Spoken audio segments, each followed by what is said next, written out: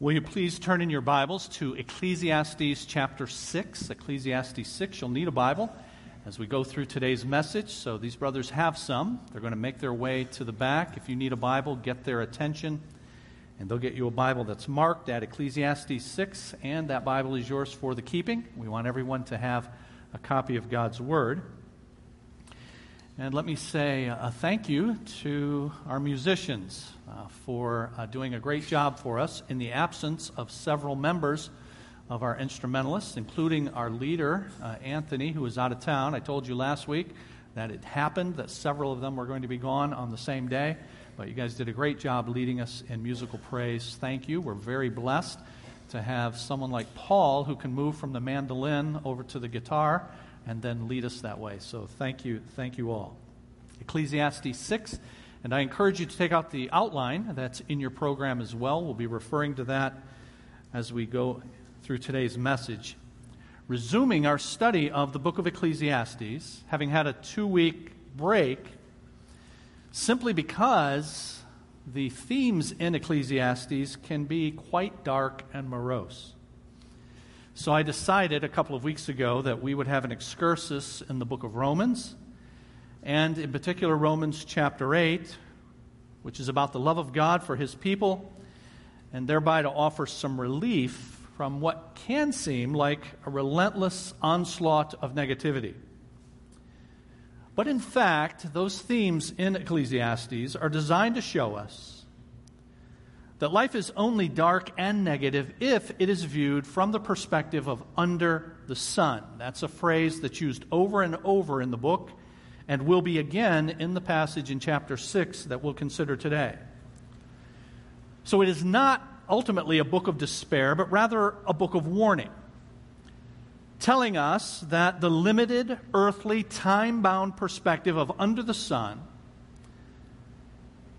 is without purpose. But that, in fact, there is another perspective from above the sun, and that is God's perspective. And that indeed imbues our lives not only with meaning now, but for eternity. And so this series in Ecclesiastes is titled, How to Find Meaning in a Meaningless World. And to this point, I could summarize what we have learned this way.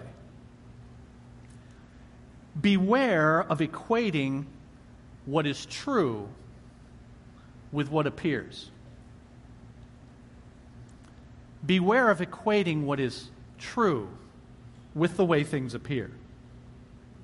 That is, we all have the tendency to judge by appearances rather than by what is true.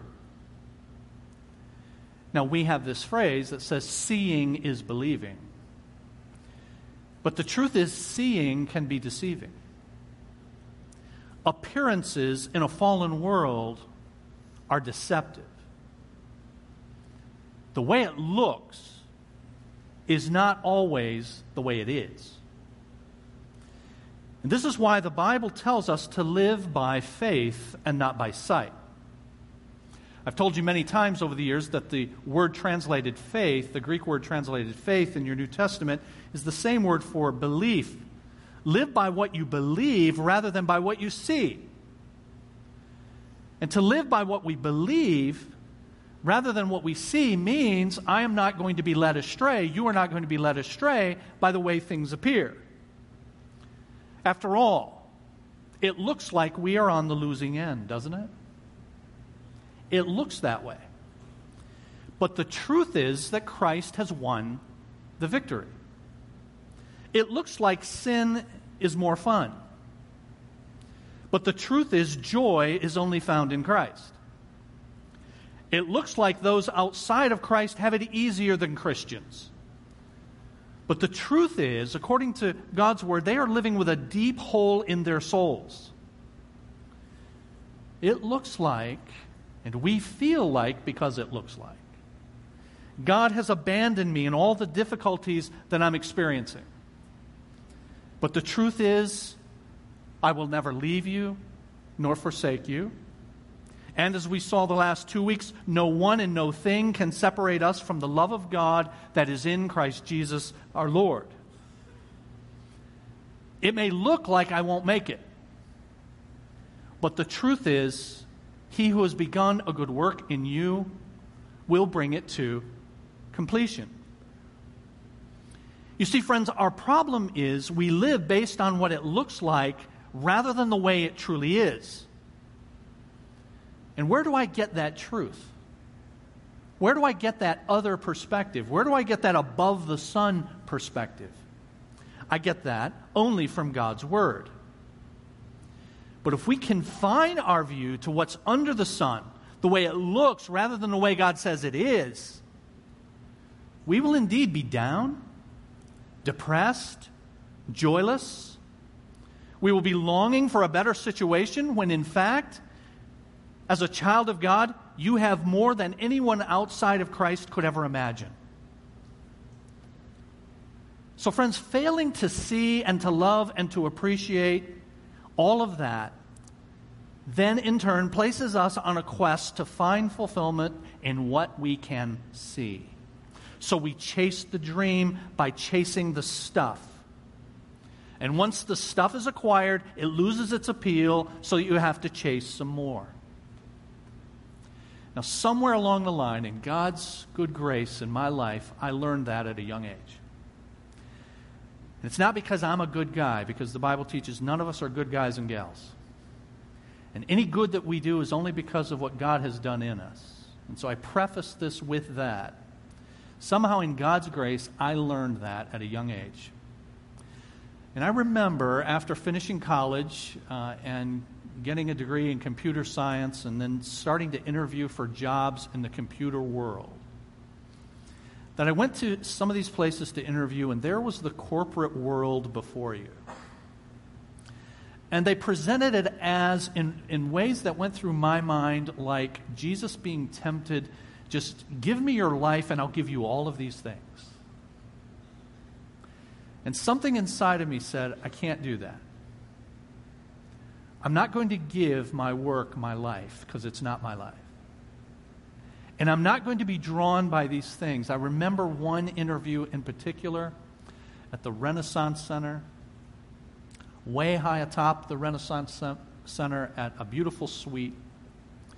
And as I went in there to interview with 3 people, it had all the accoutrements and all the allurements that you would want if you look at life from under the sun. And again, something inside me said no. I ended up instead taking my first job at a family-owned business, a large business, but a family-owned business, so that I could stay away from the allurements that were surely to follow. Now, we all have to work for a living. We all have to live in this fallen world. So you may not have that choice. But be sure, friends, that all of those entrapments are just that. They are entrapments. And all that pops and dazzles and all that glitters, in fact, is not gold, as they say. So you see, friends, it's not about what you can see. It's about the God that you cannot see, who is more real than today's sunrise. Your life is about the God who is immortal, invisible, as Pastor Larry read earlier. Immortal, invisible, God only wise, but is more real than today's sunrise. It begins with God, and it's all about God. And that's why the Bible starts that way. In the beginning, God. There's a saying in philosophy that after Plato, all philosophy is footnotes. That is, Plato said pretty much everything that needs to be said. And everybody else is just commentating on what he said. Well, you know, related to that, after creation, all of life is footnotes. After creation and us as the creatures made in the image of God, everything is now just footnotes. It's just commentary on God and our relationship to Him. It is all about and centered on God. We're going to be reminded of that today in the book of Ecclesiastes, chapter 6. Let's pray and ask God to help us. Father, we thank you again for gathering us and now quieting us in your presence before your word. Speak to us through it. May we make application of it to bring glory to you, for it is that for which you made us and for which we live. We pray in the name of Jesus. Amen. Now I say in that outline that I asked you to take out a bit ago. If you don't have that out as yet, then please take a look at that. And I say first of all, that from Ecclesiastes 6, we see that money cannot buy joy. Money cannot buy joy.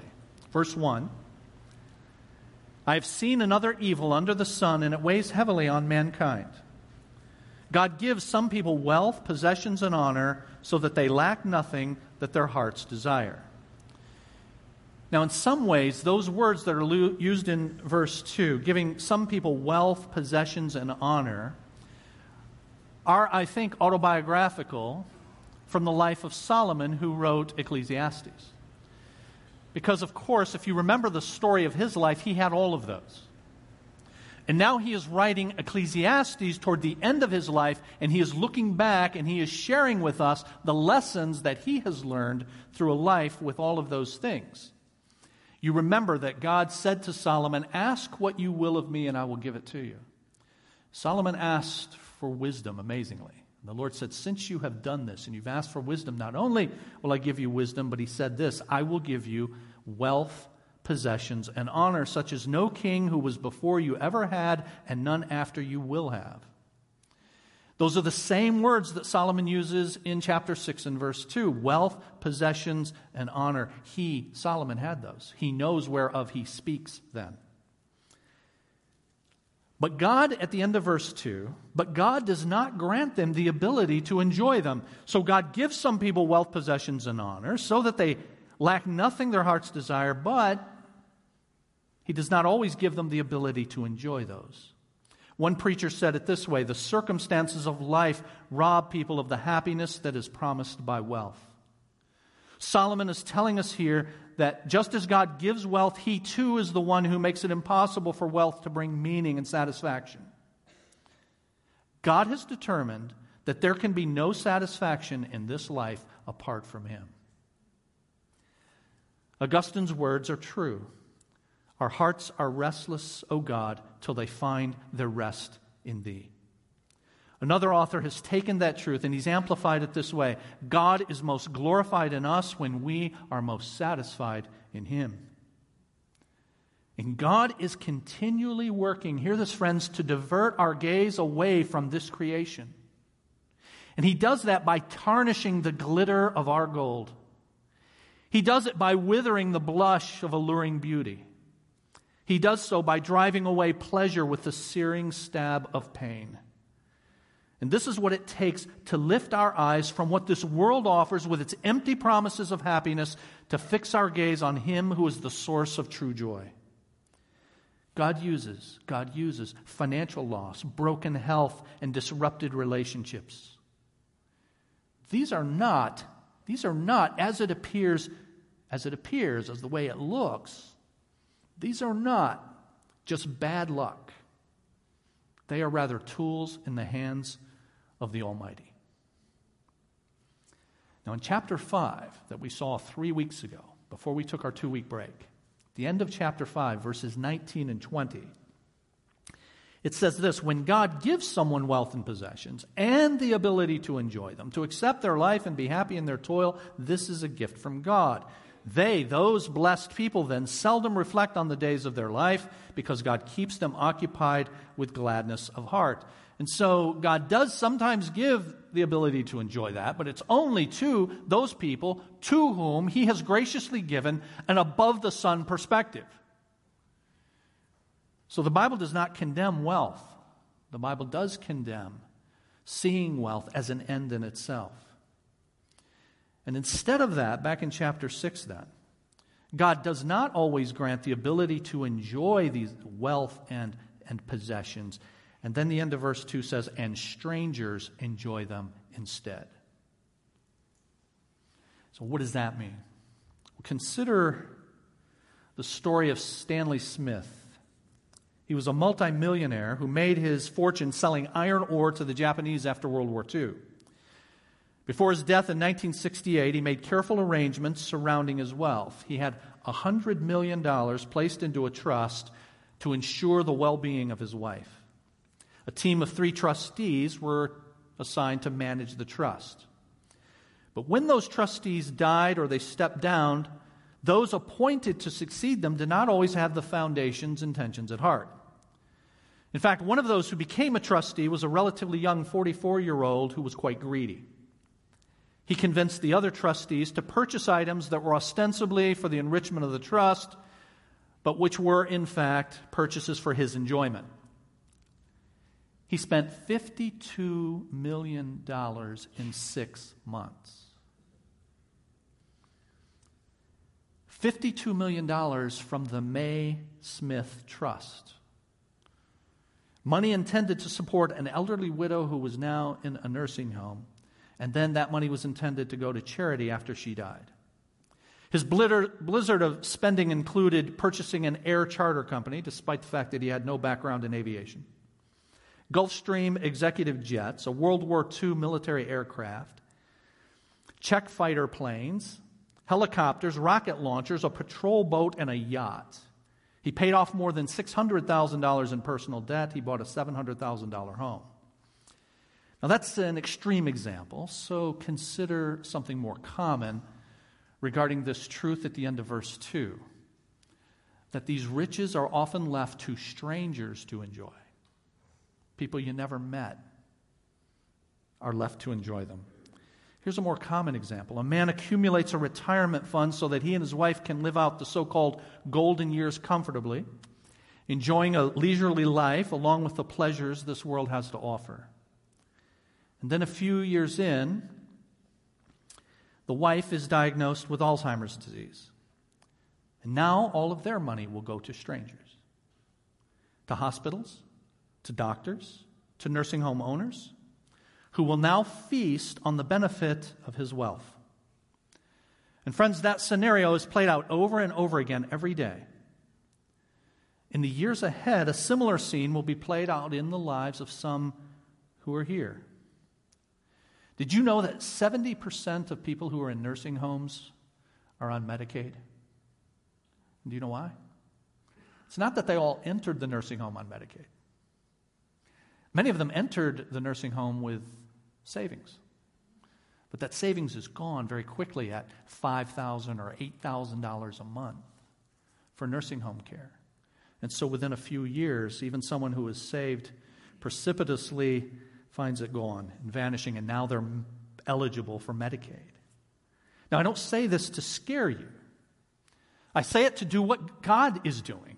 God is advising you. God is telling us not to place our trust in wealth, not to place your trust in the stuff you can see and the wealth that can purchase the stuff you can see.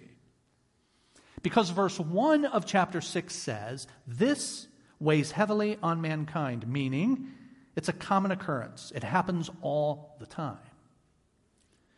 On Friday night, my daughter Annie and I attended a dinner so that she and 4 other recipients of a private scholarship at her college could meet the generous donors who made it possible.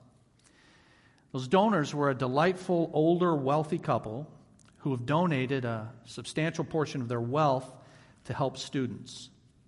At one point during the evening, I was talking to the woman, and she mentioned the economic crash of 2008, just 9 years ago. And she mentioned how much it scared her and her wealthy friends. And she commented, quote, "It can all be gone tomorrow." And she's absolutely right. So do not put your hope in those things that are temporal and the money that can buy those things that are temporary and can be gone tomorrow. The psalmist said this, "In vain people rush about, heaping up wealth without knowing whose it will finally be." This is meaningless, says Solomon in chapter 6, a grievous evil. So money cannot buy joy, and secondly, in your outline, money cannot avoid futility. Money cannot avoid futility. Verse 3, a man may have 100 children and live many years, yet no matter how long he lives, if he cannot enjoy his prosperity and does not receive a proper burial, then we'll go on from there. Now, here are 2 blessings listed. First, the man may have 100 children. And secondly, the man may have a long life. Now, there are some of you here who are thinking to yourself that a long life would be the last thing you'd want if you had 100 children. But understand that in the Jewish mindset, they identified many children and many years as the greatest signs of tremendous blessing. Psalm 127 says, "Children are a heritage from the Lord, offspring a reward from Him. They are like arrows in the hands of a warrior. Blessed is the man whose quiver is full of them." So here, Solomon is describing in chapter 6 and verse 3 a man who is blessed beyond measure. And the next part of the verse identifies two afflictions that rob this man of the prospects of that blessing. First, he's incapable of enjoying what he has. We've just discussed some of the ways that the joy of wealth is robbed from us. But notice this next statement. Not only is he incapable of enjoying what he has, but he does not receive a proper burial. Here's a man who's outwardly seems rich, but truly he's poor. Though he has a large family, he's not lamented when he dies. There's no mourning, no honor, no eulogy. He's not given a proper burial. Why? Because he's invested, but he hasn't invested in what really matters. And what matters is what money cannot buy. So we've got to ask ourselves, friends, the question that is the title of today's sermon. It's at the top of your outline. Who switched the price tags? You see, we look at the price tags of the stuff of the world and we assign value to things that ultimately have no value. And we devalue those things that have lasting value. So when this man dies, because he bought the price tags that had been switched, there's no sense of loss and grief. His friends and relatives stayed near him while he lived because he had wealth. They used him for what they could get. And then when he died, the survivors could hardly wait for the reading of the will. And every day this is played out in our country. The blessings of wealth are swallowed up by the emptiness of affliction. We're afflicted by our circumstances, by our relationships, and no amount of wealth can fill the emptiness. And even if a man dies and receives a proper burial because his material wealth has remained intact and perhaps he did foster relationships, and in fact, we can protect our wealth today in ways that they couldn't back then. Even if all that's true, the wealthy person still ends in weakness and decay that cannot be avoided. There's a heartbreaking story told of John D. Rockefeller. Toward the end of his life, Rockefeller had an income of $1 million a week. Yet his doctors allowed him, at the end of his life, to eat only the bare minimum. Now less than 100 pounds in weight, he sampled everything at breakfast: a drop of coffee, a spoonful of cereal, a forkful of egg, and a bit of chop the size of a pea. That's what he was reduced to. And the point of the story is that there's no guarantee that we'll be able to enjoy what we have. It could be death that robs us, or more often, it's the continual drive for more and the inability to be satisfied that robs us. And either way, the ability to enjoy what we have is not inherent to us. Pastor Douglas Wilson said this: "Man cannot be thought of as an artesian well. Nothing inherent in him enables him to enjoy his creature comforts. He has no innate capacity to enjoy. We're given the privilege of experiencing joy here in the midst of ongoing, disobedient, and imbecilic chaos," he says. But we're given that only by God. And so because all of that's true, the middle of verse 3 says this: "I say that a stillborn child is better off than he. It comes without meaning. It departs in darkness, and in darkness its name is shrouded." This verse is saying the equivalent of this: if this is all there is, it would have been better to have never been born. And in fact, similar words have fallen from a number of Scripture writers. Words like that fell from the lips of Job in Job chapter 3. He asked, "Why was I not hidden away in the ground like a stillborn child, like an infant who never saw the light of day?" in the midst of all of his afflictions, looking at that point in Job's life under the sun. You see, the stillborn child accomplishes nothing in life, never sees the light of day, never hears anything, never knows anything. By Jewish tradition, the stillborn were never named. And you see, that's because a name always represented character that either had been established or character that was hoped for. The stillborn child had never had opportunity to establish character, and when a child then was born dead, all cause for hope on the development of that character was destroyed. So the Jews never named the stillborn. That's why it says here in verse 3, in darkness its name is shrouded. This brief existence is totally empty, without meaning. And that's the point of the comparison. Solomon says the existence of the frustrated wealthy is as meaningless as the life of a stillborn child. He goes on to point out the advantage, though, of the stillborn. That those miscarried at birth have the advantage over those who live a miscarried life. He says in verse 5, though it never saw the sun or knew anything, it has more rest than does that man. Even if he lives 1,000 years twice over but fails to enjoy his prosperity, do not all go to the same place? That rhetorical question, do they not all go to the same place? That same place is the grave, and of course the answer is yes. The difference between the stillborn and the wealthy is that the stillborn get there faster and without all the hassles. The child who died in infancy got the rest without the work, the peace of mind without the worries, the satisfaction without the disappointments. And Solomon is reminding us that death will ultimately come to all, and when it does, there's nothing that we've gained in this life that will matter and that will come with us. With that perspective in mind, he calls us, again in this book, to enjoy life deeply, but not in order to gain ultimate satisfaction. It's only when we can see life through this perspective that we're able to enjoy it for what it is, because we then recognize what it can never be. Hear this. Only in the light of our death can we truly experience life. Money cannot buy joy. It also cannot avoid futility. And third, money cannot yield profit. Money cannot yield profit. Now, of course, I'm not talking about profit in terms of more money. It can do that. I'm talking about ultimate profit. I say in your outline, it cannot bring three things. It cannot bring, first of all, true gratification. True gratification. Verse 7. Everyone's toil is for their mouth, yet their appetite is never satisfied.